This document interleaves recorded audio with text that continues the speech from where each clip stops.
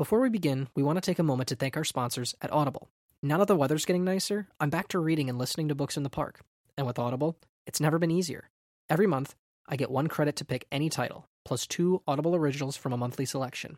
In addition, I get access to news digests from the New York Times, the Wall Street Journal, and the Washington Post. If you go to audibletrial.com/YMOpodcast, you'll get 2 free audiobooks on us. Download thousands of titles offline anytime, anywhere. Having trouble deciding what to pick? Audible lets you keep your credits for up to a year. Find your summer read and support your favorite National Film Registry podcast. Once again, that's audibletrial.com/YMOpodcast. Thank you for your support. And now, on with the show. Gentlemen, I want to know what animal makes a movie radically better. And I want to clarify what movie animal's performance is so integral to the film that it does not work without its contribution. Okay, so this one was actually pretty easy for me because it is a movie I have watched recently. Most likely we're going to get into it in the episode at large. It is Asta the Dog from The Thin Man. Because The Thin Man, great movie. Love Nick and Nora Charles. They are # relationship goals. But it is a movie where quite literally the mystery does not matter one bit. It's about those two. But I think truly it's what Asta brings to the movie because Asta gets his own little arc and he's his own little character. And just throughout the whole movie, Asta is depressed because his girlfriend is pregnant with the next door neighbor's dog's babies, and Asta is just really depressed that he's been cucked by the neighbor dog, and it's so goddamn funny. And Nick keeps talking like, oh, the dog's like really tough and he'll back me up, and the dog's just a little coward, and he's just that dog is so goddamn funny. In all the Thin Man movies, Asta's great, but in the first one where the dog gets cucked by another dog, and it's not even like, oh, maybe he's like, oh, they're kind of joking. Like, no, there's scenes where the dog is just sadly looking at his girlfriend through a fence, sees the other dog crawl under another fence to come get some of his girlfriend's action, and he runs it off and starts digging over the hole so the dog can't come back. And the dog is just so sad that his girlfriend is having another dog's babies. It's so funny. I can't even get through. I'm a fucking writer, and I cannot explain properly how fucking funny it is to watch a dog be just riddled with guilt and sadness that it has been cucked by another dog. It is so goddamn funny. Asta the dog is the king. So for me, it's a very different direction. I'll say this. I remember when I was in college, heading into, I think it was our senior year, one professor we had a movie they showed every year, and it had a reputation among some of the film students. I remember a guy who was a year ahead of us just kept talking about, quote, this fucking donkey movie. Oh, okay. And it sounded, it was one of these things that, like, it was the thing that somebody, you know, when people make up fake pretentious art films and they talk about, oh, it's just about an Icelandic man staring at the water for an hour. This sounded like that. I just kept getting told, it's this movie about this fucking donkey. It's just watching a donkey walk around. It's a movie about a fucking donkey. And I think I went into this class, ready to just, when I finally got there and, we're watching the donkey movie, ready to kind of really slag this thing off. And the movie played, and an hour and 35 minutes later, I was at my desk sobbing. Literally crying in a class full of people. And I remember the professor came out and saw me and just went, no, I understand, it happens. The film is O Hazard Balthazar by Robert Bresson from 1966. It is an emotionally overwhelming film. I think in our older version of the podcast, our friend Sierra Webb came on. I made her watch it, and she again went into it like, I don't do art films, I'm not going to, and she was moved by it. You're basically following this donkey around for the, Balthazar the donkey for the bulk of the film, and his story parallels with a young woman, Anna Wazemski. It's just about the experiences this donkey has with kind owners with cruel owners, just experiencing all of the brutality and cruelness that this world has. And it is truly heart-wrenching to watch any of that cruelty delivered to an innocent, and this donkey, by the end of it, you just, it has your heart. It's an absolutely moving experience. It's now one of my favorite films. I don't watch it often because it's so emotional to do it. But when this question came up, like, all I could think of was Balthazar the Donkey. An incredible moment, an incredible film.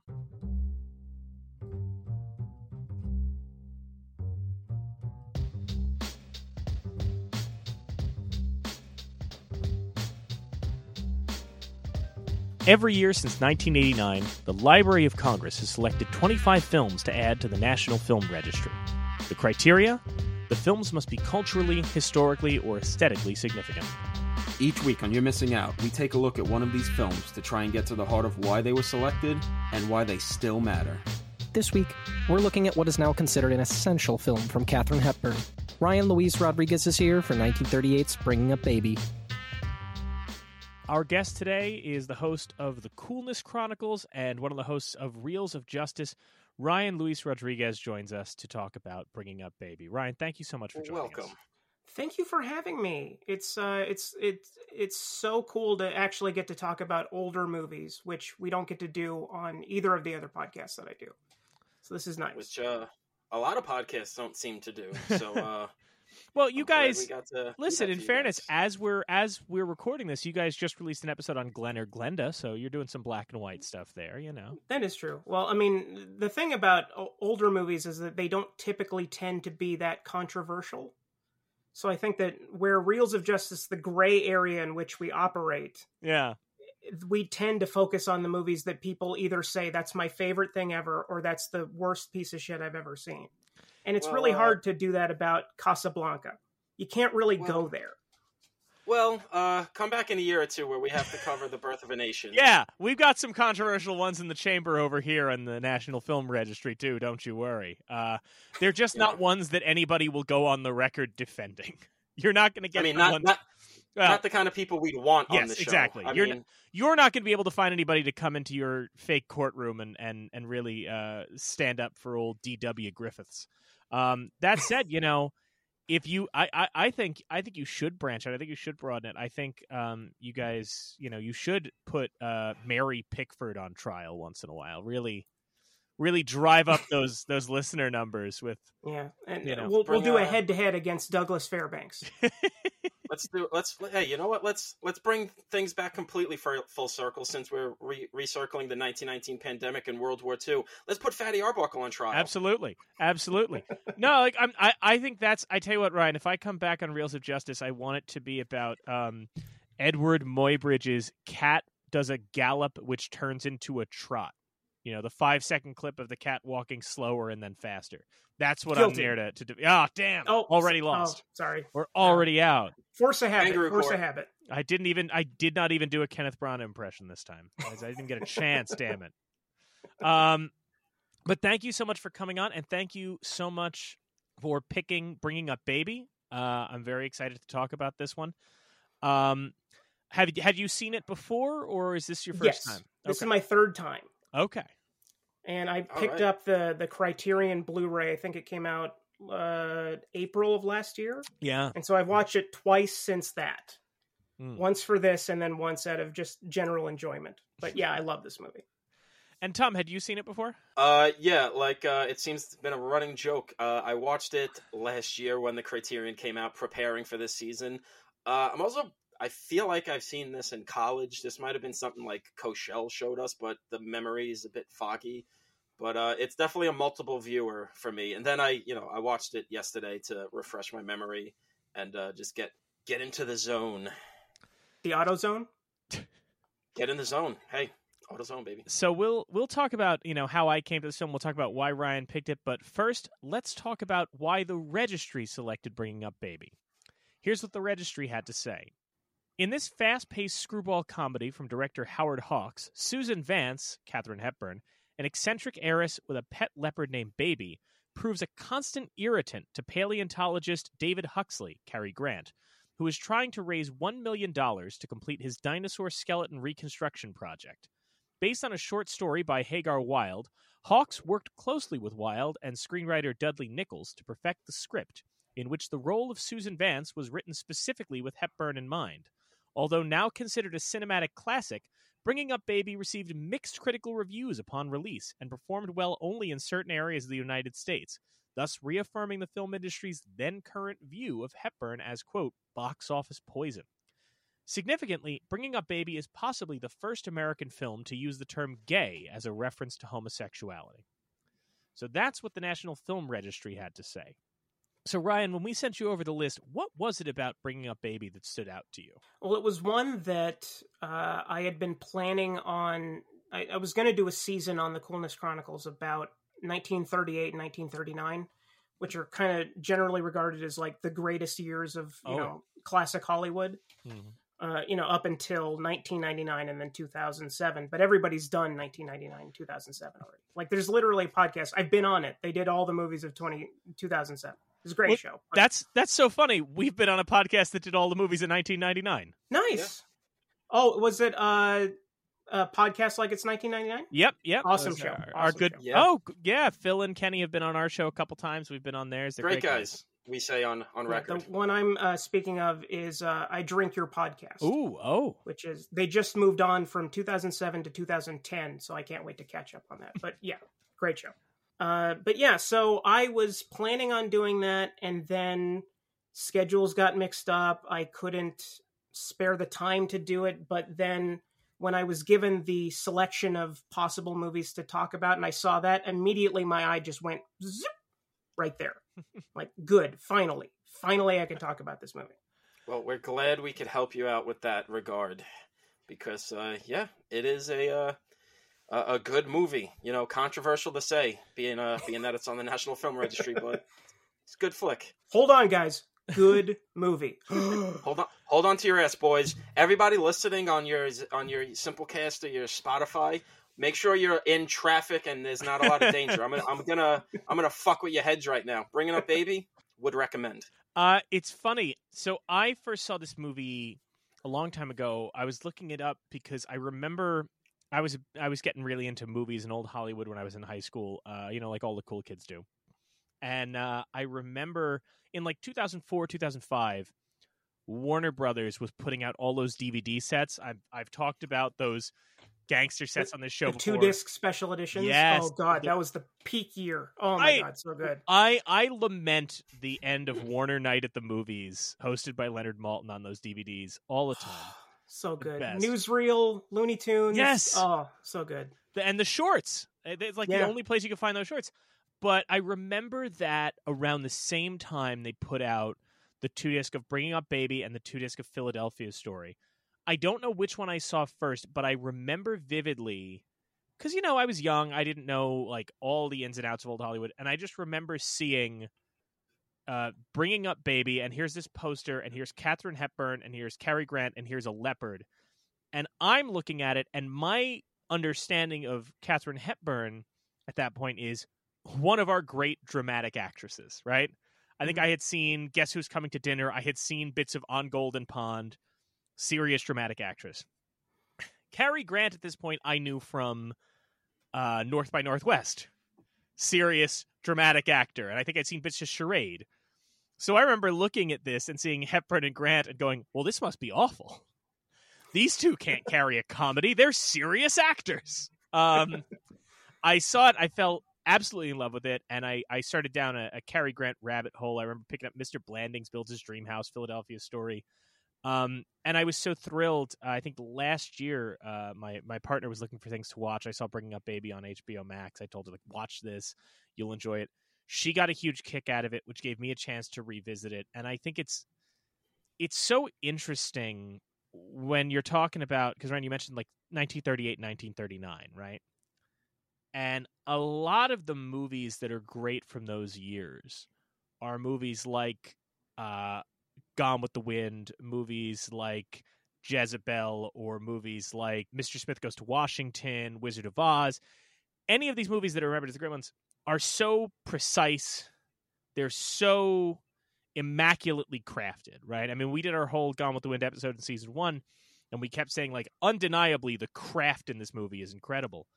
What I think is so interesting about Bringing Up Baby is it is perhaps the first great movie we've done that feels like it was entirely an accident. You know, like A little bit. Yeah. it has serious improv energy. Like, obviously they were improvising on the set all the time, but like, this is Howard Hawks, who we're also going to be covering later this season for his John Wayne Western Red River, and who made The Thing from Another World and all these different genres. In a weird way, like, Bringing Up Baby is almost a proto-Apatow film, in that it was just like Howard Hawks bringing these people together and going, let's see what works. Let's just go. Let's just riff. Let's just, scenes will happen and events will happen, and you just go with it because you're just having fun with these people. It's chaos. It's chaos. It's very controlled chaos. But I will also say that at least you got to give credit to the technical craft of it. It is still, like, even in high def Criterion disc, the seamless way they like do the plates and like hide that the leopard is not actually sometimes with them. Like, sometimes, because Katharine Hepburn's a fucking maniac, she's actually like petting a live murderous cat and hanging out with it. But then other times it's clearly like, okay, it's a split screen or they used a plate or whatever, and it's still actually like pretty seamless in a way that even like some movies made, I don't know, this year don't look that like seamlessly integrated into each other. Yeah, there are like 2 or 3 shots where you can tell what the trick is. Like, there's one that is the puppet that has so limited movement that it might as well be an animal on the Jungle Cruise. Like, it just goes, that's it. And then the scene where she's dragging the leopard into the jailhouse, you can see that the rope doesn't match up with the plate. But other than that, like, this is a screwball comedy, but it's a legitimate visual effects movie. Yeah. Which is such a contradiction in terms, but I think works to its favor. Contradiction in terms, especially, I mean, these days, since we've really lost the thread in making comedies, even especially romantic comedies, but comedies in general that, look good and put any sort of effort into their technical craft. Like, not to be a podcast with 3 guys that's about to shit on the 2016 Ghostbusters movie, but like, that's a movie where the technical craft is not up to what you want it to be, being that it's a sci-fi comedy, as compared to this movie where the only special effects they really need to worry about is, well, let's make sure it looks like there's actually a leopard next to Cary Grant. And you go, well, seems like Howard Hawks maybe put a little more thought into the movie he was making than some people today, Well, I agree. I think when I was talking about the slapdash nature or the by mistake, I think it's more the case of, like, one thing that struck me watching this, and we'll get into it as we go, because I didn't realize how much of an influence it was. But before I even looked anything up, Ryan, we a couple weeks ago on this show did The Freshman, the Harold Lloyd movie. Oh, nice. And great movie. Yeah, and I went down a real Harold Lloyd research fest, and we talked about, Lloyd and Lloyd's style of filmmaking, which was, I'm going to think of the big comedic set pieces first and the stunts and all that first, and then figure out how the story gets there. Watching Bringing Up Baby, I kept thinking about Lloyd, and I kept thinking about how it felt very much like a Harold Lloyd film, where it was kind of just going like, I know the antics I want to happen. I know the moments of escalation, and the magic trick is that I can pull it all together in a way that feels cohesive. And I find that interesting because it turns out Hawks was very much inspired by Harold Lloyd and wrote the Cary Grant part for Lloyd, which is why, really? He wrote it for Lloyd, which is why Grant has the Harold Lloyd glasses and all that. And in fact, the scene, the bit with them in the restaurant where the clothes rip, right, is taken from The Freshman. There's a whole sequence in The Freshman where his clothes are falling apart because the tailor did a bad job. That's right. Yeah. So I thought that was so interesting. So when I talk about, the by mistake, absolutely the technical stuff is brilliant. I guess what strikes me is it's one of those movies that manages to be fun, incredible moments and incredible set pieces, but manages to tie them together in a way that, like, That's like, Tom, you were talking about, like, you mentioned Ghostbusters, right? yeah. And I think that one thing is when you watch the original Ghostbusters, which I'm not disparaging that film at all, but you realize, like, yeah, this isn't necessarily a movie that on paper has, like, the most linear plot, but it somehow pulls off the magic trick of making it. Even has paper stacked together to make a script. Yeah, yeah. I mean, it's that's the same that's, kind of energy there, you know. And visually is stitched together with Band-Aids and prayer. Yeah, exactly. Oh, yeah. Yes. I mean, 100%. And that is kind of the thing that is crazy about this movie. Like you say, it does feel like anarchic and kind of like they're making it up as they go. This script is kind of miraculous that it can have that feel, but then literally every little breadcrumb they drop throughout the movie just comes colliding together in the jail at the end. Mm-hmm. Where you just go, oh, okay, this is...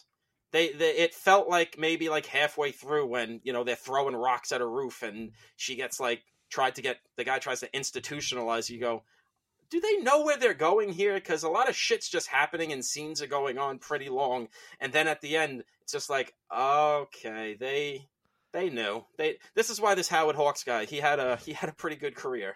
Yeah, it dovetails into this drawing room French farce that kind of wraps everything up in a bow. Each time I've watched this, I laugh so hard when the cops all turn around to like start writing down notes and she just runs out of the window. Like that's just a pitch perfect, like, because you know it's coming. And like any comedy, like even after this, like specifically today with how much they cut, there'd be so many different cuts and everything, but it's just wide shot, just plays out wide, and they all turn and she just runs. And it doesn't cut again until they all turn around, and it's so fucking funny. I think it's interesting because I think that part of that too, and I've noticed that with comedies, not just this His Girl Friday, but you look at a lot of those Cary Grant comedies, like a Mr. Blandings, like a Philadelphia Story. When you mention the physical comedy, one thing I think is interesting about that is that I was thinking about how this generation of comic filmmakers in the 30s and the 40s, they do get physical comedy better, and they do execute it better on screen, I think in part because they learned off of silent comedies. So even though they can now put dialogue in their movies, and they can now have crackling banter and all that, that doesn't become a substitute for visual humor in the way that, like, films in the 50s and 60s and so on would later kind of... Well... It's the way film progresses. Things don't just change immediately and we forget. It's that progression. Oh, silent comedies with all the physicality, so they start doing that. It's kind of you look at movies in the 90s when Terminator 2 and Jurassic Park came out. It wasn't like an immediate everything is CGI. It took a few years until we started going, did we really need to make the Scorpion King that CGI?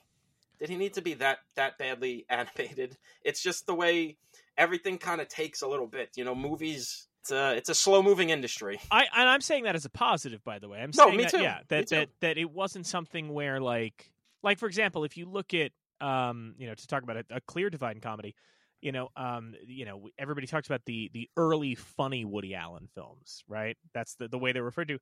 Those early films that he did, like Bananas, Sleeper, those like that. There's a ton of physical comedy. There's a lot of very interesting visual gag. And then once he hits that kind of Annie Hall streak, it is just a movie that's a script. I mean, I love the Gordon Willis cinematography in Manhattan, but like it is a thing that just becomes about the script. Preston Sturges kind of straddles that line too. We just did last week Sullivan's Travels. I don't know what order it's coming out in, but that was what Maynard was on for, was Sullivan's Travels. And I think that... I'm sorry, Tommy, you're saying? Well, I mean, just because you're saying Sullivan's Travels, it almost feels like that's what it's what Sullivan's Travels was like pretty much all about. It feels like physical comedy is looked down upon. At a certain point, once we got into sound and we could have, the words dominate the screen, it felt like started becoming a thing of, oh, well, that's just for, children. Children are going to laugh when Mo gets slapped in the face with a brick or whatever. And doesn't have to be, as this movie shows. Well, I think that part of that is that, and to bring it back to a movie that I've now brought up on this podcast, this is the third time this season I'm bringing it up. We need a bell for it, which is The Sins of Harold Diddlebach, Preston Sturges' film that he made so Preston Sturges made this film with Harold Lloyd. He got Lloyd out of retirement in the 40s to make Sins of Harold Diddlebach, which very much is trying to do Bringing Up Baby. Are you familiar with Sins of Harold Diddlebach, Brian? Yes. Yeah. In a vague sense, not in terms of a hardcore into it, but please go on. You can find it on YouTube. It's in the public domain. It's a thing that you could sit through if you feel like it. But there's a whole running bit with him and a love interest and a lion. Like, very much Preston Sturges going, Hawks, you bastards. You thought you could do Harold Lloyd. I'm going to do Harold Lloyd with Harold Lloyd. But the thing that strikes me about it is Sins of Harold Diddlebach is interminable because it's all about the dialogue. The physical humor dies. The dialogue that should be funny, there's gags in there that should be funny, but they just, land like a lead balloon. Because one thing that struck me watching that and then going to Bringing Up Baby is the idea of it's not just that it has physical humor, it's that the physicality gives an energy to the dialogue and makes the dialogue funnier than it would be on its own. If you had just had Cary, I know it's an obvious example, but if you just had Cary Grant standing at the door going, I just went gay all of a sudden, and just saying it, it's a gag, but the leap that he does sells the line better. The understanding of the visuals helping the lines instead of just relying on the lines, I think is something that Hawks understands so well in this film. Yeah, that's a particularly very Hawksian thing. Like, that is a very ineffable quality that he had. I mean, I love Preston Sturges. He's like the birth of the writer-director, but I can see where you're going with that. But yeah, I mean, that takes a certain canny knowledge that is not something you can just have. That's something that you need to establish. That's something that you need to build over a certain amount of time. And that's something that he certainly does. Oh yeah, definitely. And I mean, it's definitely a thing of like between this podcast and just being a vociferous eater of all cinema. Like you see the difference. Like at the time, the two Western guys were basically John Ford and Howard Hawks, and we talk about them a lot. You like watching this, you get a sense that Howard Hawks, he's a dialogue guy. I mean, he could do action obviously because he does the Westerns with Rio Grande and stuff like Rio Bravo and stuff like that. And John Ford can too, but when they get out of the Westerns, their two modes are like so different. John Ford has this very stoic kind of, respectable thing to him, where Howard Hawks is making quote unquote silly trifle like this, where, Katharine Hepburn is running around looking for a leopard and Cary Grant just wants his goddamn dinosaur bone. Like John Ford, when he's not making Westerns, he's making The Grapes of Wrath, Young Mr. Lincoln. He's not making My Valley. Yeah, he's not The Quiet for the most Man. part. Yeah. Yeah, he's not for the most part making silly shit, And unless The it's Quiet like, Man's probably his silliest. Yeah. Right? I mean, he Absolutely, made a movie with Edward G. Robinson that I'm forgetting the name of. The Whole Town Was Talking. There's that, yeah. I mean, but even that's like a forgotten, like just a movie he did. Yeah, And- if he does, but, if he does silly shit, it's more like Lil Abner-esque kind of humor. But, like, But like John Ford's not doing a movie like His Girl Friday, where Howard Hawks is like, all right, we're gonna cram 500 pages of script in an 85-minute movie. You guys got to talk as if you just did this new thing called cocaine. I made this movie called Scarface, and it's going to influence a movie in the 80s, and I want you to talk like the people that were making that movie. I know you haven't seen it yet. Time travel isn't invented yet, but I'm telling you, Scarface 1981, talk like you made that movie. It's so interesting you said, like, because that's the other thing is that, I was looking at their careers up until this point, the people involved in it, and one of the things that struck me is that Grant was not the person that they thought of for the role originally. It was written for Katharine Hepburn, obviously, as we mentioned up top, because she had, at that point, that young, plucky starlet thing. it was not intended for Grant. It was, I believe, at one point, Hawks considered Carol Lombard for the role, but they went with Katharine Hepburn. But in terms of who he wanted for the role, originally wanted Harold Lloyd. The producers rejected Lloyd. They suggested Robert Montgomery, Frederick March, or Ray Milland, all of which would be chaotic. But Howard Hughes suggested Cary Grant because Grant had just wrapped up The Awful Truth, which came out the year prior. What I think has a recurring cast member from this movie, the dog. It does indeed. George, a.k.a. Asta. Tom, did you recognize George, a.k.a. Asta? Oh, I watched all the Thin Man movies this year. I remember Asta. There we go. The best. So he wanted Grant. Grant apparently didn't think he could do it. He apparently was nervous about playing an intellectual role, so they gave him glasses. They pulled the she's all that. Glasses, code, smart. They pulled a Stallone and Tango and Cash on Cary Grant. Because Cary Grant was prior to this movie, Cary Grant, had played, in The Awful Truth, he's not so much a putz, but one of his earliest roles is in She Done Him Wrong, the Mae West movie, where his job is just to play dumb hunk, right? Yeah.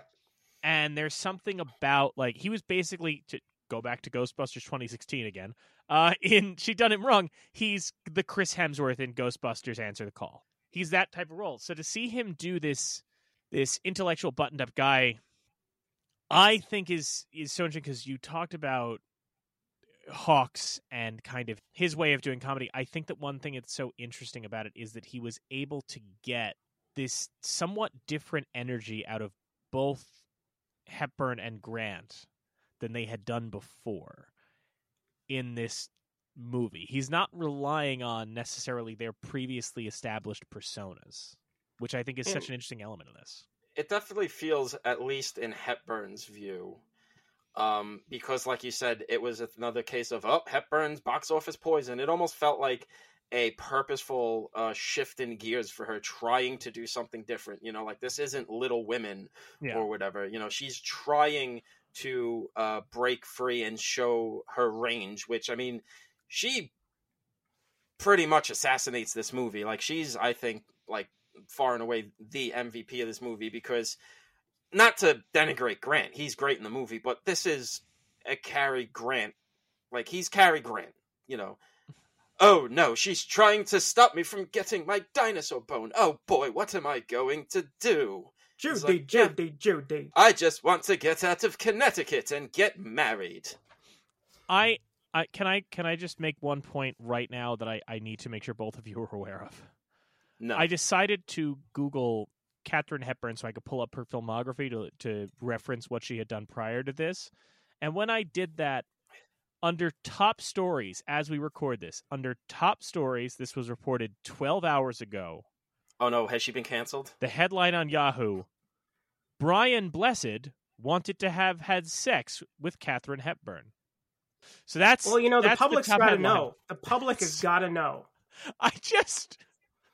He saw Katharine Hepburn and he just said, "Dive!"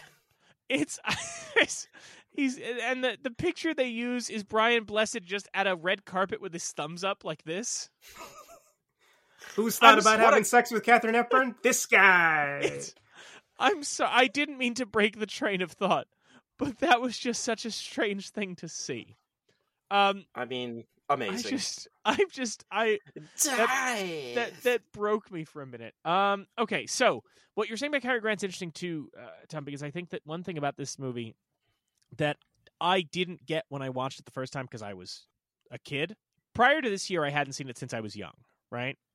I don't rewatch a lot of movies often, and that I had seen, and I remember really liking it, and I moved on. And I just knew it was a classic.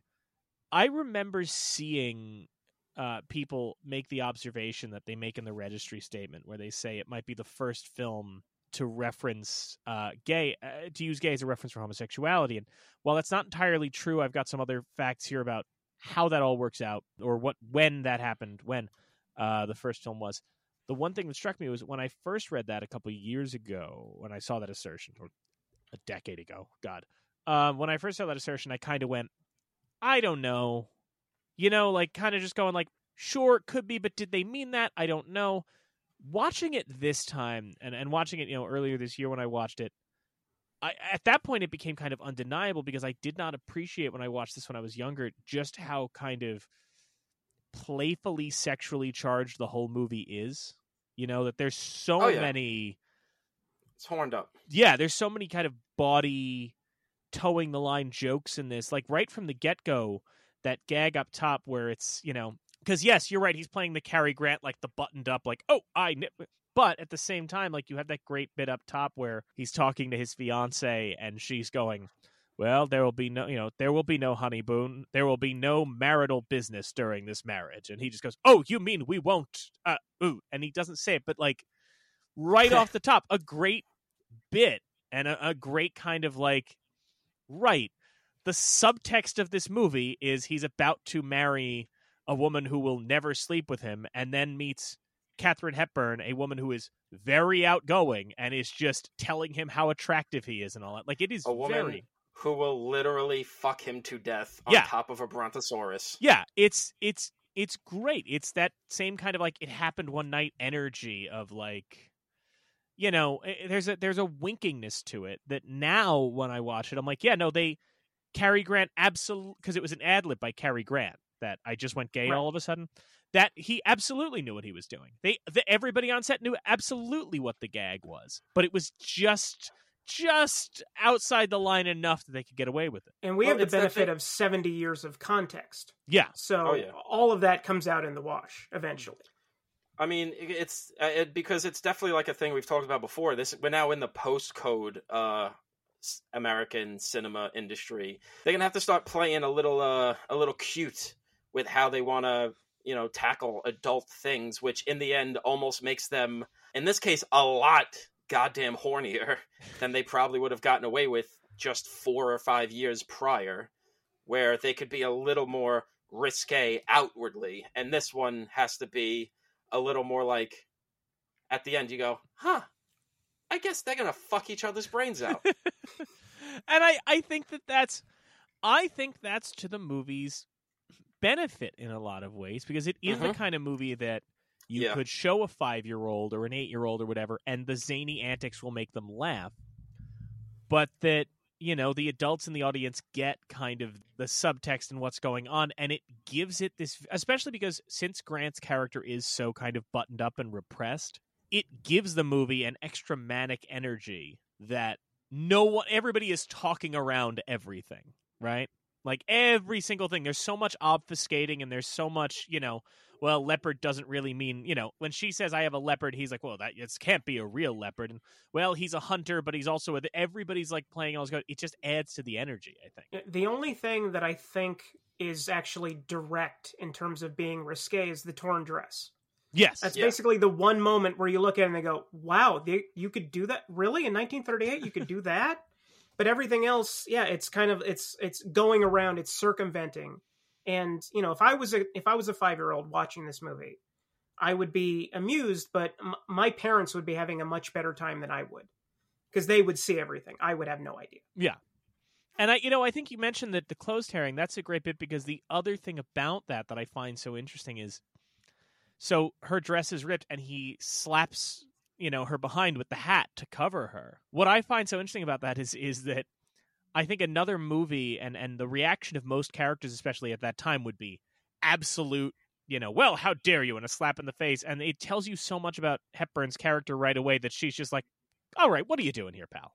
You know what I mean? That she thinks his hand is on her behind, and she's just kind of like, oh, all right, let's maybe tone it down, but as opposed to like, not in public, in public. Sir. Exactly.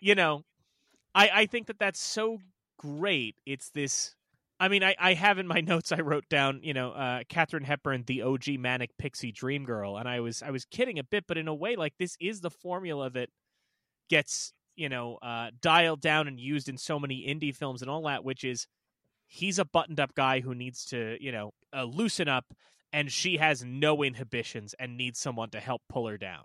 And like that dynamic works It This plays is- like gangbusters. This is like basically the first romantic comedy. Like, I'm sure not technically, but this just feels like the Rosetta Stone for so many things. Like, from When Harry Met Sally to whatever, 15 years ago with Knocked Up. Like, this is every rom-com these days. We just got one a month ago with the Lost City. It's literally the same goddamn story. The way that it diverges from the Manic Pixie Dream Girl, though, is that she seems to be actively trying to ruin his life at the beginning. Yeah. Like, you become concerned, like, she's going to end up getting somebody killed, something terrible is going to happen, and then it eventually leads him to kind of give up his inhibitions. But as it starts, you're like, how far is this actually going to go? Like, to what end will she go to actually break him out of his funk? She's like a it's- trickster god. Yeah, well, that's the thing. I think that what's interesting is the Manic Pixie Dream Girl, we in the audience are supposed to fall in love with her, right? Like, that's kind of the trick, is we're supposed to be. The beauty of this movie is that we are not supposed to fall in love with Katharine Hepburn. Nobody watching this, I mean, look, don't get me wrong, it's young Katharine Hepburn, she's adorable, she's great. We're not supposed to be like, I want that person, and the other people in the audience aren't supposed to be like, I want Cary Grant. You're just watching it going, these two deserve each other. You don't want to project yourself onto them.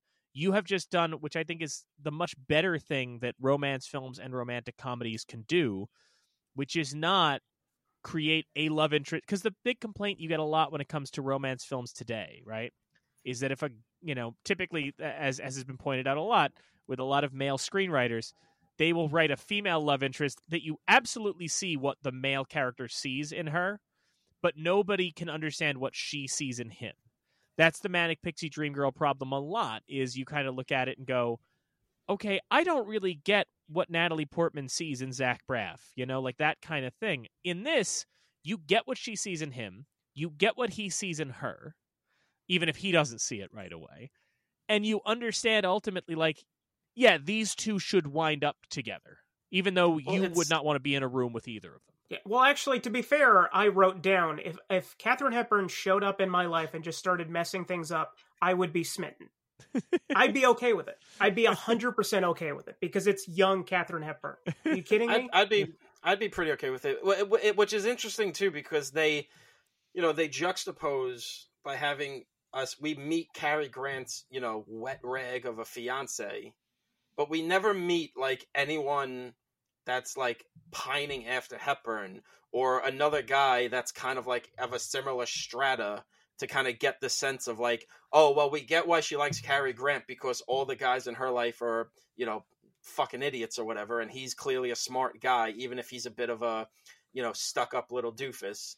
We see why he's going to end up falling for her, because, one, she fucks. She's very, she's going to bring some life to the party.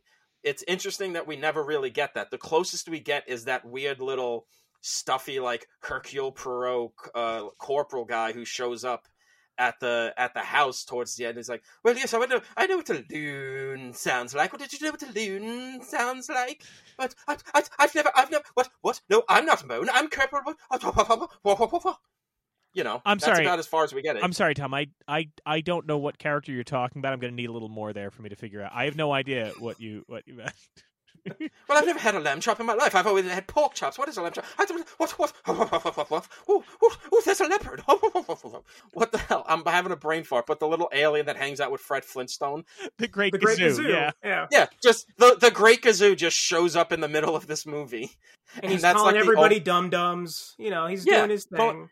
He's calling everybody dum-dums. The leopard is, God, what is Dino?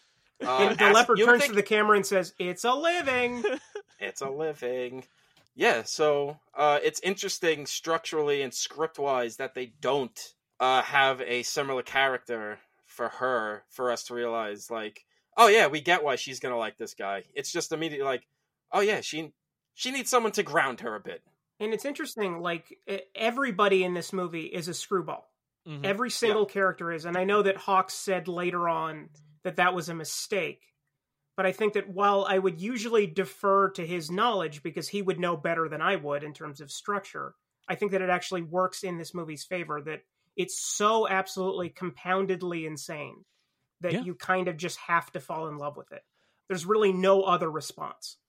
It's just the rules of the world. She's just so wantonly, destructively wandering through the world. She's stealing people's cars and being like, "Oh yeah, whatever, it's fine. Yeah, we'll figure it out." And she's just, causing all sorts of mayhem. That if there was like one person that felt like a real human being, the whole deck of cards would crumble, because then you would go, "Oh, okay, everyone's just playing this wrong. This is it's a cartoon. It's a cartoon." And we need that balance. I was thinking about, because we were talking about Preston Sturges before. When I was rewatching this, in prep of this, I was thinking about The Lady Eve, the Preston Sturges Yes, comedy. I wrote that down, that I got serious Fonda Stanwyck vibes from this interaction between the two of them. But it's so interesting, because the difference there is that in The Lady Eve, we're rooting, we're Stanwyck is our character we're rooted in. And, there is the same energy of, in The Lady, for those who haven't seen it, in The Lady Eve, Barbara Stanwyck is a con woman who spots wealthy idiot Henry Fonda and decides, like, I am going to get that man come hell or high water, right? And then she actually falls for him, and there's the same energy Hepburn has in this film of, like, that's the man I'm going to marry. He doesn't know it yet, like that kind of thing. The difference here is that in The Lady Eve, we're ostensibly on Stanwyck's side. We're following her journey, and that we're kind of like, we're rooting for Stanwyck because she's a real person. She's grounded. She's smart. She knows what's going on. And Fonda's the oblivious idiot. In this, neither Hepburn nor Grant know what's going on. There's no person in control. Whereas in Lady Eve, Stanwyck's in control. She's our person who's in control. She's running the show, and we're following her and we're rooting for her. We're not even rooting for anyone in this film, insofar as we're just like looking at a bunch of stuff going on. And I mean this in the best way, that we're looking at these madcap characters and just going, let's see what they get into. Yeah. It's not like you're at no point actually rooting for Cary Grant to get back to Connecticut and get married. You don't even know if you're rooting for the two of them to wind up together. You're mostly just waiting to see what the next thing is. You just want to see what they get up to next, It's like being at a party and someone gets up and starts making the most unhinged drunk statement. And you don't want to interrupt them, because the first thought you have is, I want to see where they're going with this. Mm-hmm. And it could end up getting disastrous. Like, it could end up being absolutely the worst thing ever. But you're so rooted in it, because it's like, well, what else is there to really do in this situation but kind of just sit back and be like, all right, entertain me. What do you got? That doesn't sound familiar at all. I wouldn't know anything about that. Why do you bring it up? What's interesting too, though, is speaking of somebody getting drunk, it just occurred to me, you know what else it kind of feels like? And it's a movie that's, decades later, and certainly I don't know if it's getting in the registry anytime soon, but it's a little bit like the Ed Helms character in The Hangover. It's not like you're necessarily rooting for him or anything like that. And, he's the same kind of buttoned up, bespectacled fella. But there is this thing of just like, I just want to see this guy get broken down. Like the Cary Grant character, yeah, you don't want him to wind up with the woman who's cold to him. But it's not this kind of like Saving Silverman angle of like, that old battle axe, because we barely spend any time with the woman he's supposed to marry. It's not about necessarily pitting one woman against the other. It's just like, this dude's uptight, this dude's a stiff. I want to see, like, the fun of this movie is how exasperated he gets at Hepburn's antics. Yes, it takes on the properties of a stress stream. Yeah, where you're like, he's gonna collapse, but pressure makes diamonds, so it could go one of two ways. It could go, he ends up killing her, which is completely valid. Or it could end up, he ends up changing and kind of like, this is a weird pull, but have you seen The In-Laws? The original? Yes. Not the Albert, where it's basically the story of somebody who is pressuring another person into slowly going insane. Cary Grant is the Alan Arkin character here, and Katharine Hepburn is Peter Falk. He just keeps on saying outlandish, insane things, and eventually it's going to be like, yeah, sure, that makes sense. Whatever. I don't know. I'm done. What do you got? Let's go. And it's also, our friends over at the Blank Check podcast are doing the films of Sam Raimi as we record this. Yes. And their assessment of the character of Ash, the Bruce Campbell character, I forget who said it, but somebody on the show said the thing about Ash is that the Deadites are taunting him and harassing him not because he's particularly cursed or particularly evil. They're doing it just because it's really funny to watch him freak out. Like they're tormenting him because he's the funniest person to torment. And if he didn't react the way he did, it wouldn't be worth doing. And I do think that there is something about the dynamic between Hepburn and Grant in this where the more mad he gets, the more attracted to him and the more drawn to him she becomes.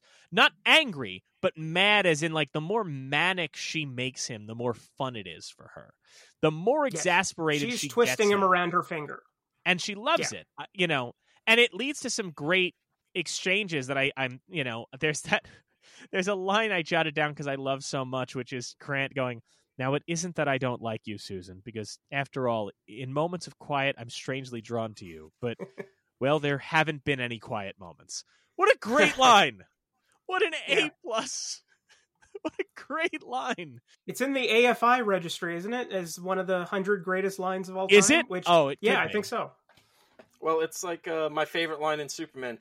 It's not that I don't trust you, Otis, but I don't trust you, Otis. What's the code? Well, it's like, because what's great about that line, too, is like, it sets up both characters in terms of, it sets up his exasperation, right? But it also establishes, like, he's so desperate to be polite and to not upset this woman. Like, he does not want to, in any way, upset the woman who is ruining his life. And that tells you everything you need to know about the character. And when he finally snaps in that moment that I love, I put it in our trailer for folks who watched our trailer on YouTube or Twitter, which is when he steps on her foot. Mm-hmm. When he's like when she's talking to the family and he like finally is like trying to talk and he just stomps on her foot because he's just lost it. And her reaction is so good. That's the other thing is Hepburn's reactions in this movie are so good.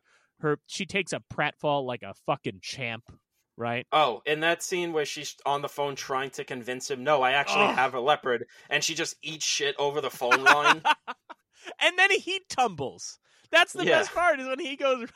No, she's... The physical comedy she performs in this movie is so good, and then the perfect way they edit. I think the hardest I laugh in the movie is when they, at the end, when they're like, "Oh no, Susan's out looking for the wrong leopard," and it just hard cuts to her dragging the wrong leopard into the police station, and she has no idea. She's just so like, come on, god damn it, come on. Why are you pouring at me? Let's go. And there's like, that could easily go wrong in terms of the way that it's done. Like, it could end up becoming an episode of Gilligan's Island, where it's like, you can't make me, you can't make me, you made me. But the way that Hawks pulls that off, and especially with the aplomb, that the way that she pulls that leopard and just literally throws her back into it and just like, I gotta get this. Come on. She's just perfect. She's just so oblivious. Also, low-key, I don't even know if they thought about it, but it's so funny that she found that leopard so quick after escaping. Because it's all in real time. So it's like 5 minutes after she escapes from prison, she finds the wrong leopard, manages to get a rope around its neck and drag it across whatever street while she's acknowledging, why do you keep pouring at me? That she somehow, like the chaotic god she is from Norse mythology, was able to not get demolished by this leopard. And it's so interesting you say that about her, because I was thinking about that too, that the quick cut that they do, that editing is very Mack Sennett, right? It's very, old comedy. You'd typically have, in a silent, that would typically be a thing where you'd have a person speak, you'd do a title card, and you'd do that cut. I do think part of what makes this film interesting, too, when you mentioned, Tom, like, you made a comment saying, well, it's the original romantic comedy. It's not, but it is. Obviously, there were romantic comedies before this. We talk about, a couple years prior is It Happened One Night. But what I think is so interesting about this film and what makes the dynamics so good is that in It Happened One Night, Claudette Colbert is the uptight, fidgety one, and it's Clark Gable's Mr. Charming and Mr., we're going to have some fun. And a lot of romantic comedies for a while after this, the dynamic is typically because it's playing to the what they considered the women's audience at the time. The woman is, she needs to loosen up, and the guy comes along and gets her to loosen up. That's the romancing the stone kind of thing, right? What I think is so interesting about this is not only is it warping that dynamic where it's Katharine Hepburn is the man trying to get the uptight gal to loosen up in this scenario, but that also Katharine Hepburn's gags and the humor that they give her are the kind of things that a Harold Lloyd or a Buster Keaton or or like a what have you would have done. There is a lot of Buster Keaton and Harold Lloyd in Hepburn's character and in the performance, I think. Oh, absolutely. Definitely, yeah. Absolutely. Tom's talking about the way she's like the moment when the two of them sink into the water. She just does that with such a physicality. It's not we're necessarily rooting for her, but she is kind of our main character insofar as she is the character that you're just like, I gotta see what they do next. I gotta see where this goes. I mean, just even at the end when she's just swaying along Yes. on the ladder, just completely oblivious to the absolute danger she's in. It's the best. I feel like anybody else, you wouldn't really believe that they're just completely out of it. And it's so physically adept to not fall over on accident. It's like a drunk. Like when a drunk driving accident happens, a drunk driver never gets killed. Yeah, it's because they're just so not paying attention and their body's just like, woo. She's just so completely not like. And I'm glad you there. mentioned the ladder, because I was thinking about the fact that you wouldn't have the ladder scene now, right? The way most comedies are structured, because they give that moment at the end. The resolution of the film when she does the gangster voice, right? Which is a great moment. And most comedies now do that, which is most comedies do the character that's a total chaotic mess has a moment of genius, right? Yeah. Has the moment of, oh shit, we all thought they were a buffoon, but they saved the day. And that's the note we end on. What I love about it is that you have that moment, and Hepburn doing the gangster voice is so goddamn funny. She's so good at that. But by doing the latter, it's a little like the story is over, but we're going to give you one last gag. And it's a very, her swinging the ladder, very Harold Lloyd, very physical. And just ending on that note of like, of course the dinosaur would collapse. Like, of course. Yeah. We're basically giving you the if you will, the post-credit scene on this movie of like, you can infer where everything's going after this. I think that's so great that they let that happen in this. And it lets it end with a gasp as kind of like a whoa, whoa, and then, everything collapses, which is kind of it's metaphorical of the house of cards that has been built over the course of an hour and 40 minutes. Yeah. Of just stacking on top, and then eventually just letting go and letting it all fall to earth. And it's one of those, it's a perfect way to end that film. Also, just gotta say, just the gangster Hepburn voice thing. I just love the bit where she's walking and the warden goes, I see you're walking with a limp. Did you get that from taking a bullet from one of your heists? No, I lost my heel. It's so good. And but you talk about the dinosaur collapsing too. Like, part of that I think is great is that this movie, it does the little like what you think is lip service all the way. And we talked about this up top. Tom mentioned like a lot of characters that show up that you don't think are going to come back again and how they ultimately do. That the dinosaur is introduced up top. Okay, he needs the money for he needs the money to dinosaur bone. Got it. And for most of the movie, you almost forget about the dinosaur because you accept this is a conceit. He needs money. Okay, they've given us the reason he needs the money for, but ultimately we know he just needs the money and blah, blah, blah, blah, and that's the MacGuffin that carries us through. Ending on us finally seeing the dinosaur only for it to collapse is such a great way of kind of bringing it back to what the plot of this movie ostensibly was about and saying it kind of doesn't matter. I just need my goddamn dinosaur bone to finish the dinosaur. And like Ryan said, that it's, we built up the house of cards just to watch it tumble. Literally, we build up the house of cards. He gets his bone. He finally puts it into place. Movie ends. We could just knock this whole fucking thing over and just enjoy that we went on that entire ride. It's such a neat little package, Well, it's a great script. It's the thing we brought up at the beginning, that as anarchic and chaotic as it feels, that this isn't like comedies today where it's so heavily improv and it's just like, we'll figure it out in the edit. There is a script there to bring everything together because, well, one, we're shooting on film, ain't got a lot of fucking money to do that, so we're not spending, we're not shooting a thin red line here. And it is a comedy. We kind of need to know how to shoot this shit. We gotta like figure everything out, blah blah blah. You understand, if only for one reason, the script, why this is in the National Film Registry. It's just so immaculate. And now that you place that in my brain, I want to see Terrence Malick's Bringing Up Baby. It's, God damn it, that's a lot of weed. But it's funny, Tom, you mentioned the precision of the script, and it's a great script. I was looking at my notes here, and I have this, that during the filming, Hawks would refer to 4 different versions of the film script and make frequent changes to scenes and dialogue. Followed by this other note, Hawks, because they ran so over schedule, they would shoot from 10 a.m. till after 4 p.m. because Hepburn and Grant would keep having laughing fits, and they couldn't finish the scenes. Hawks kept changing dialogue and changing things on a whim. They report that he had a leisurely attitude on set.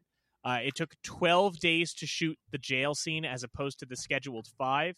Hawks blamed the setbacks on the star's laughing fits and having to work with 2 animal actors. Though I would point out, he apparently also shut down production to just go see a horse race one day.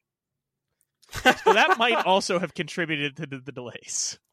So that's like Jack just going to see the Lakers games. Right? Wasn't the original script 200 pages long? Something akin to yes. That's That's insane. That's absolutely insane. Well, that's just the beauty of movies, baby. I mean, fucking people like to talk about the great script of Annie Hall, and if you know anything about the making of that movie, you go, "Oh, you've only seen a quarter of the script of Annie Hall, my friends." Yeah, so what we can to the credit murder mystery. Come on, let's dig that. What happened to the murder mystery? We know this guy now. There must be something about children in here. I also wanted to touch on the fact, one thing that struck me watching this, Fritz Feld, who plays the doctor in this film, right? I'm watching him, and he seems really familiar to me. And I looked, and he was doing these kind of films. He did a ton of these kind of films in the 30s, right? Playing this kind of actor. He later, in the 50s, he was in a bunch of Disney films, like The Computer Wore Tennis Shoes and Freaky Friday, playing a similar type of character. And then in the 70s, pops up in a bunch of Mel Brooks movies, like History of the World and Silent Movie. And I was thinking about Fritz Feld and the kind of madcap screwball energy that he has and that he had his whole career. And I thought it was just so interesting that really the through line for that energy and this kind of movie, this kind of antics-heavy movie, does kind of go from the studio comedy to the Disney films of the 50s to the Mel Brooks films of the 70s. That same energy kind of shows up in those 3 different places along that timeline. I thought that was, something of note. Yeah, there's definitely a line connecting all of it. Right, because if you think, if you look 100%. At like an Apple Dumpling Gang or a Gus the Field Goal Kicking Mule or one of those, like that, or the Cat from Outer Space. Yeah, or the Cat from Outer Space. We're pushing it when we get the only one I can Outer think Space. I enjoy it, but that movie is nuts to watch now. That is just, there's a lot of scenes of just a man talking to a cat, a la the Matthew Broderick character on Rick and Morty, which is all you can think of now when you watch it. But I think that was interesting. But first, the other thing I did want to touch on is this mention of the obviously they acknowledge that this had the use of the word gay in the film. It should be noted, My Weakness in 1933 is a film that used gay as an overt reference to homosexuality, where it actually has a scene where 2 men are attracted to the same woman, and one of them pitches the solution, quote, "Let's be gay." That's a line in the 30s. They had to muffle it because of the censors. And then This Side of Heaven includes a scene where, quote, I haven't seen This Side of Heaven, but it mentions here, where a fussy, gossipy interior decorator tries to sell a floral fabric pattern to a customer who knowingly replies, "It strikes me as a bit too gay." So there are references prior to this film, but I do think that there's maybe something about the fact that this film manages to fly it so under the radar and get so many eyes on it that makes that kind of get this reputation as the first film to use that line that way, because nobody's talking about my weakness these days. Well, I mean, that's the thing. I mean, this is the biggest movie to do it at that point. That's the I mentioned it on a previous episode, but the Harvey Fierstein quote I love about La Cage aux Folles, was it the first gay musical? No, but it was the first gay musical to make money. I think that kind of, not that this made a ton of money, but I mean, that's the thing. I mean, fucking 4 years ago, everybody's talking about Black Panther, the first black superhero movie, and everyone that grew up in the 90s is like, motherfucker, do you remember Blade? Oh, I was going to say Meteor Man, but yes. Well, yeah, Meteor Man. And what about Blank Man, man? Blank Man. Blank Man, Shazam. Is it Kazam? I don't remember. Shazam. The one with Shaq. Yeah, but Steel. Steel. Yeah. Oh, Steel. Oof. The two Shaq superhero movies. What a time. Kazam isn't a superhero movie, he's a genie. No, he's a genie. Well, come on. He's a genie who grants wishes for Weevil from Veronica Mars. Yeah, and he can make candy bars fall from the sky. And do a rap. I do. Oh, so lastly, I should point out that this, in the original short story, which was written by Hagar Wilde, who co-wrote the script, it was a panther, not a leopard. Hagar Wilde also wrote I Was a Male War Bride for Howard Hawks, which also features Cary Grant. That's worth checking out if anybody hasn't seen it. Good change. Leopard's better than panther. Yeah, it just pops better on screen. Did anybody else have anything they want to touch on before we wrap up talking about the Oscars? No, I mean, that covered it. I thought it was interesting as I was watching this that this is the same year as another Katharine Hepburn, Cary Grant movie, Holiday. Yep. Which I would hope would be entering the registry at some point. I don't think it'll be anytime soon, but it deserves to be at least mentioned that they had a hell of a year in 38 together. And even the previous year, Grant had both Topper and The Awful Truth, which are both bangers. Yeah, absolutely. And in fact, Topper, here, I'm going to just anybody who's playing You're Missing Out bingo at home, I'll throw another one out there. Topper, which features a small cameo from, that's right, Arthur Lake. Who got bingo from that one? There's a lot of things that come up routinely on this show. I think somebody's sitting at home with their card. All right, enough with the Arthur Lake. Waiting to hear if Tom says Ward Bond at some point. Just holding out hope. I missed that. All our recurring bits on this show. I miss that grizzled bastard. We'll get to him. It's a Wonderful Life coming up soon. We'll get to him.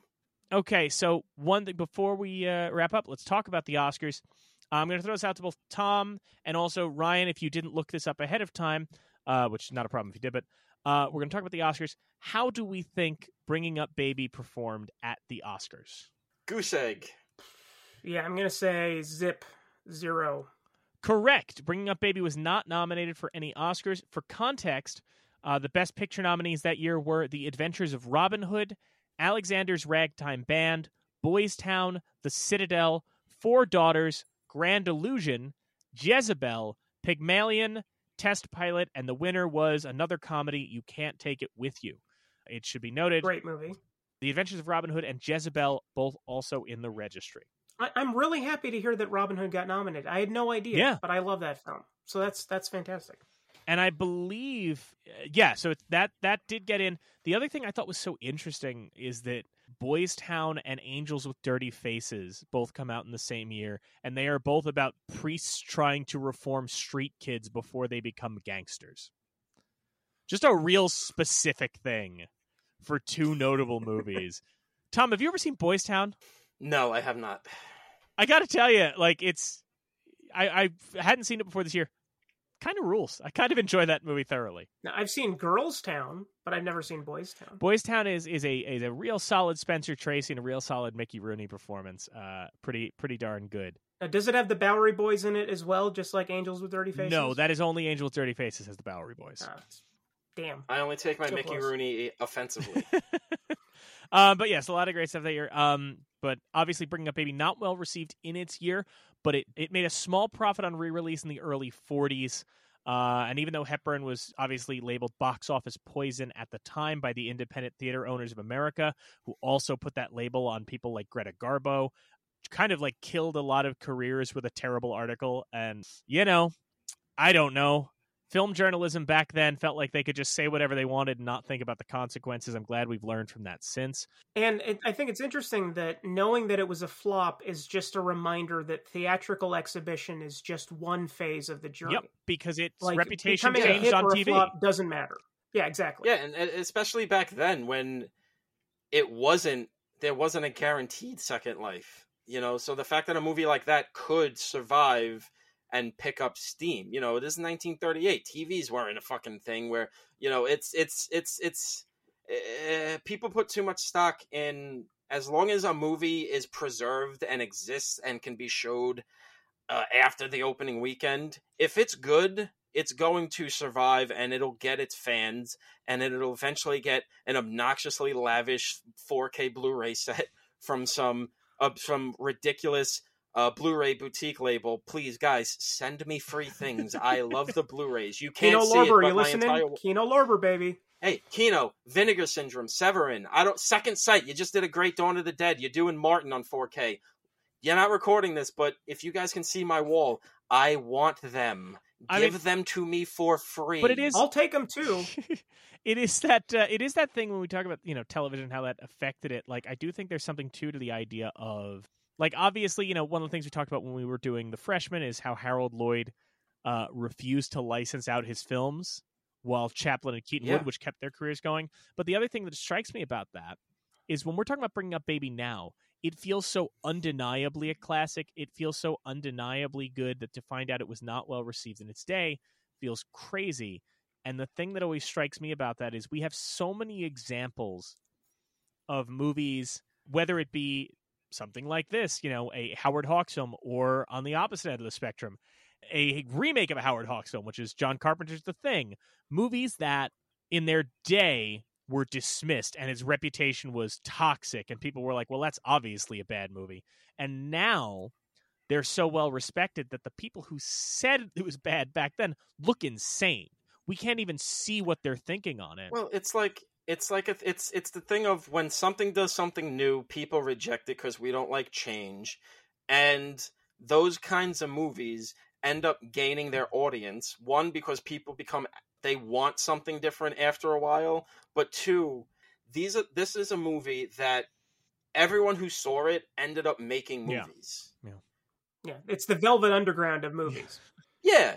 It's like, you know, Mel Brooks saw this, Woody Allen saw this, fucking Barry Levinson saw this, Judd Apatow saw this, Carl Reiner saw. Everybody who saw this became a comedy guy or gal. You know, Elaine May definitely saw this, you know, with the Heartbreak Kid, definitely. Well, even Carpenter saw this. Not a comedy guy per se, but, you know, he's a huge Howard Hawks fan, and this clearly influences things like Big Trouble in Little China. Big Trouble in Little China, 100%. This is definitely Jack Burton and Gracie Law a little bit. It's the thing that I feel like everyone doesn't want to acknowledge, because we've had this conversation over the last year with the proliferation of Marvel movies made everyone reappraise Zack Snyder's DC movies. We're getting it now with the Michael Bay renaissance, where it's, action movies aren't crazy anymore, so let's watch this coked up 80s music video director figure out that drones can go super fast on highways. People don't want something different until they do. I mean, and with that, with nowadays, it's perhaps even worse because, and, you know, we don't have to keep this in, but, like, the thing that always drives me nuts is, like, when we talk about The Thing or bringing up Baby, and we go like, oh my God, how did people not, you know, appreciate this in its day? How did people not appreciate this when it came out? You know, those critics back then didn't know what they were talking about. And now I'll see people, like critics, you know, will come out and go like, oh my God, how did people, you know, God, people have it in their heads that Michael Bay is some kind of idiot. Like, you know, this is a total misconception. Who said that? You did. You had this job then. We have the records. Like, they're doing this turnaround so quickly on things where it's like, oh my God, how did we let the Mortal Engines fail? You did. There's the review. It's there. You're already doing the thing. You know, you guys are the reason I'm not getting Bayformers 6 with Unicron, voiced by Werner Herzog. It's your fucking fault, you goddamn bastards. It's like the revisionism we do 4 years later of like, oh, you know, it's amazing that people, you know, I don't understand. People don't understand that M. Night Shyamalan's a notorious. You did. You wrote this. This is you. You were the people that said it. You know, well, that's the thing. It's people don't want anything unique until they do. Until they realize everything has become so homogenized. They go, oh shit, there was that one movie that was different, and we kind of kicked it in its ribs because it had the balls to say, things don't have to be this way. which is kind of funny because Howard Hawks would go on to make a movie in reaction to High Noon, which is saying, yeah, people don't want to do anything that changes the status quo. And he goes, no, people would stand up to change things. And Howard Hawks, you are wrong. So if you're looking to, and that's the thing, like I think that there need to be people who are willing to interrogate the popular opinion of the day. I think that's so important because things that were considered bad in their day, maybe you reappraise them now and you go, oh, this is actually, pretty good. Like a Bringing Up Baby, hated in it, mixed in its day, now well received. There need to be people that do that, which brings us to, that's right, Reels of Justice, a show that. How do you like that? How do you like that transition? Huh? Nice segue. Right? Nice segue. Yeah. That is a great segue. You're like Elijah Wood riding on a Segway with a cigarette in his mouth. How many movies that were declared, how many seemingly bad movies that were declared not guilty on Reels of Justice? Maybe the next Bringing Up Baby. Maybe the next, in 10, 20 years, people are saying Radioland Murders is a classic indeed. Who knows? I think I already did, but that the record will show that. Yeah, I that's the thing. Like, you and I agree on Radioland Murders. You and I agree on One from the Heart. There's one movie we don't. Not sure what that is. Oh, gee, I wonder what that could be. One picture. Oh, my God. One. I wonder if it's Wiki Wiki Wild. Is that it? One movie that... yeah, so we talked about Reels of Justice. We had Maynard on. I don't know if that episode's coming out before this or not, but you are one of the hosts of Reels of Justice, and you also host the Coolness Chronicles. Do you want to give folks a little bit of overview about what those two projects are? Yeah, absolutely. The Coolness Chronicles is a subjective pop culture history podcast, and we just wrapped up 100 episodes on the greatest thing ever, Mystery Science Theater 3000, and we're now deep into the second season, all about the landmark parody film Airplane, the movies and filmmakers that it inspired, and the movies and filmmakers that inspired it, from Mel Brooks to the Marx Brothers, Hot Shots to Scary Movie, The Naked Gun to Ghost. It is a weird, semi-serialized, fairly unique experience that is frankly exhausting to produce. So we'll see how much longer it goes on. And then, of course, the aforementioned Reels of Justice, which is a fake movie court, where we have a prosecutor, defense counsel, judge, and jury, and try to determine if a film is guilty or innocent of being a bad movie.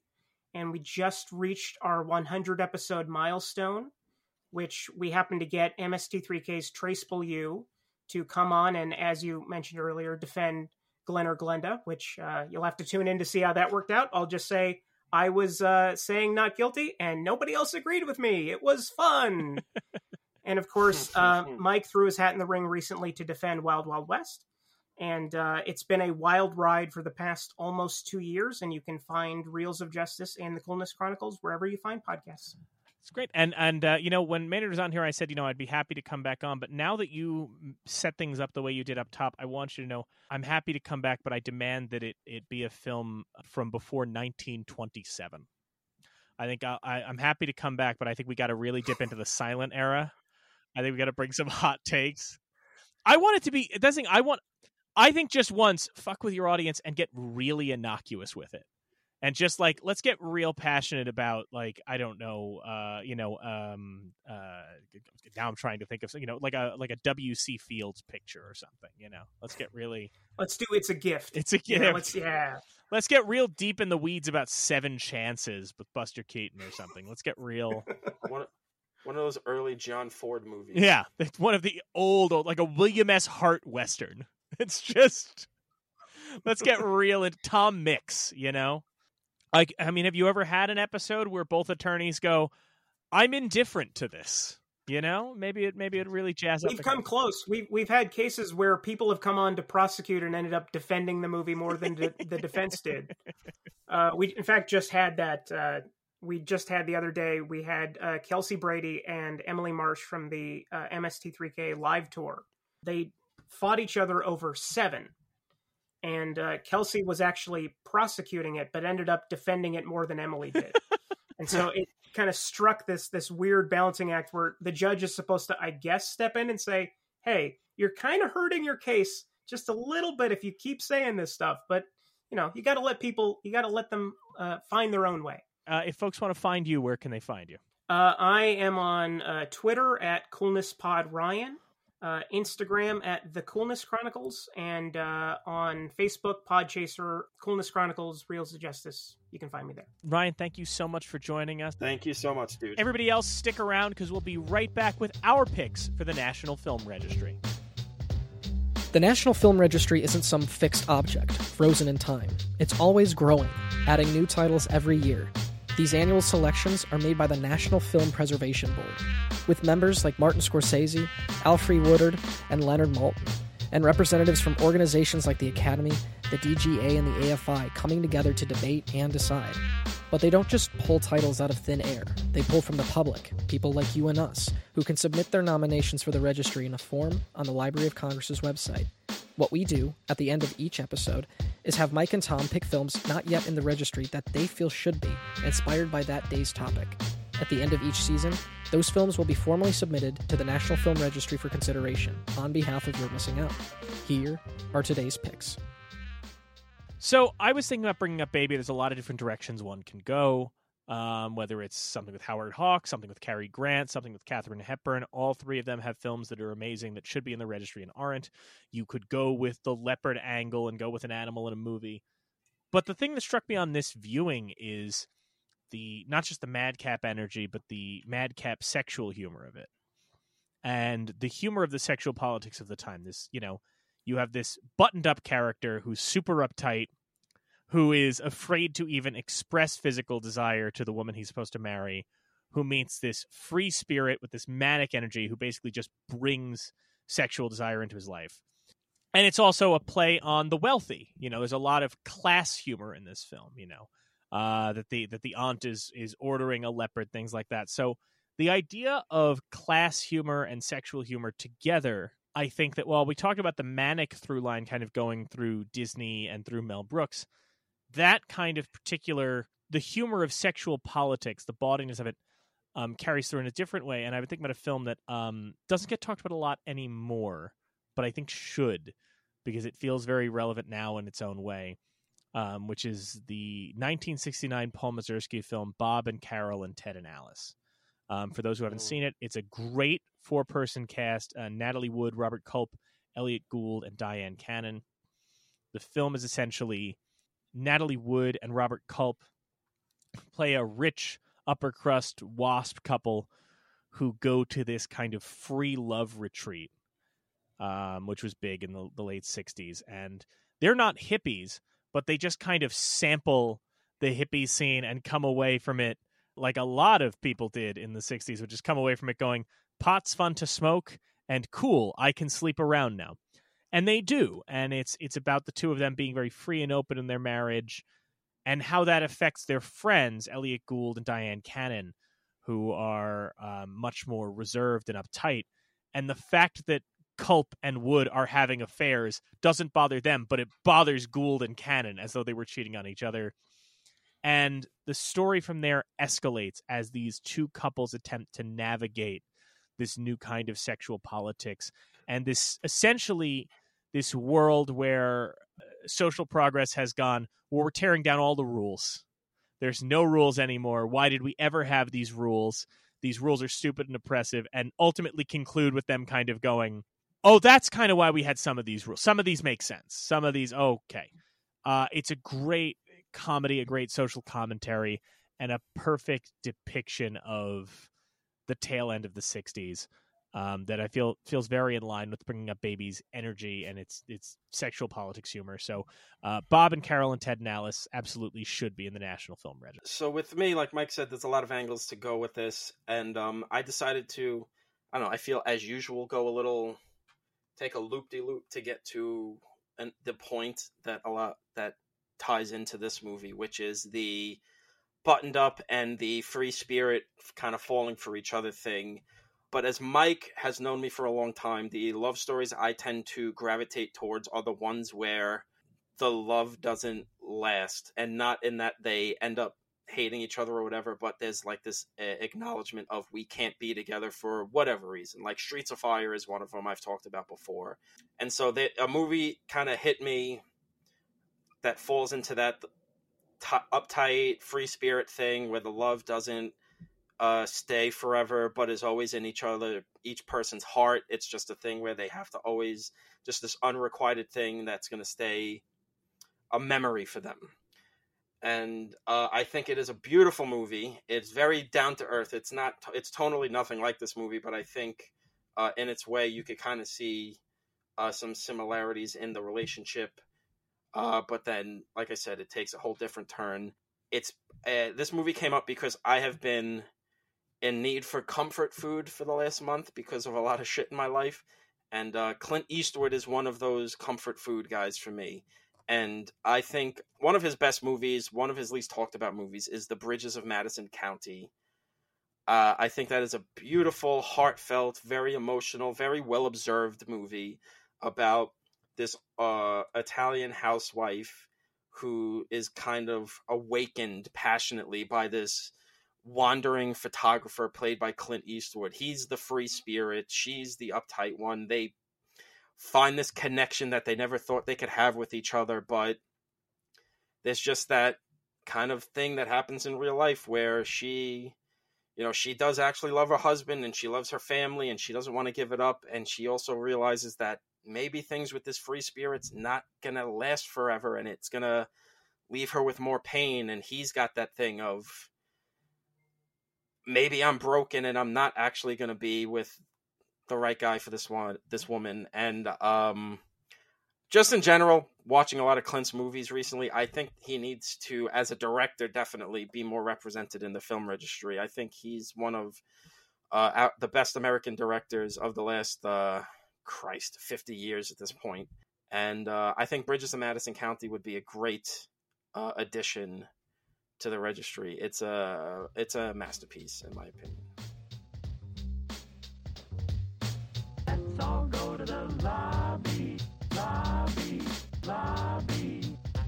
Thank you again to Ryan Luis Rodriguez for joining us. Next week, we're heading into the coal mines to tackle workers' rights and strikes. Documentarian Amy Nicholson joins us for 1976's Harlan County, USA. Don't forget to follow the show wherever you get your podcasts. Thanks again for listening, and we'll see you again next time. Here on You're Missing Out. They honor movies of historical, cultural, or aesthetic importance on the National Film Registry.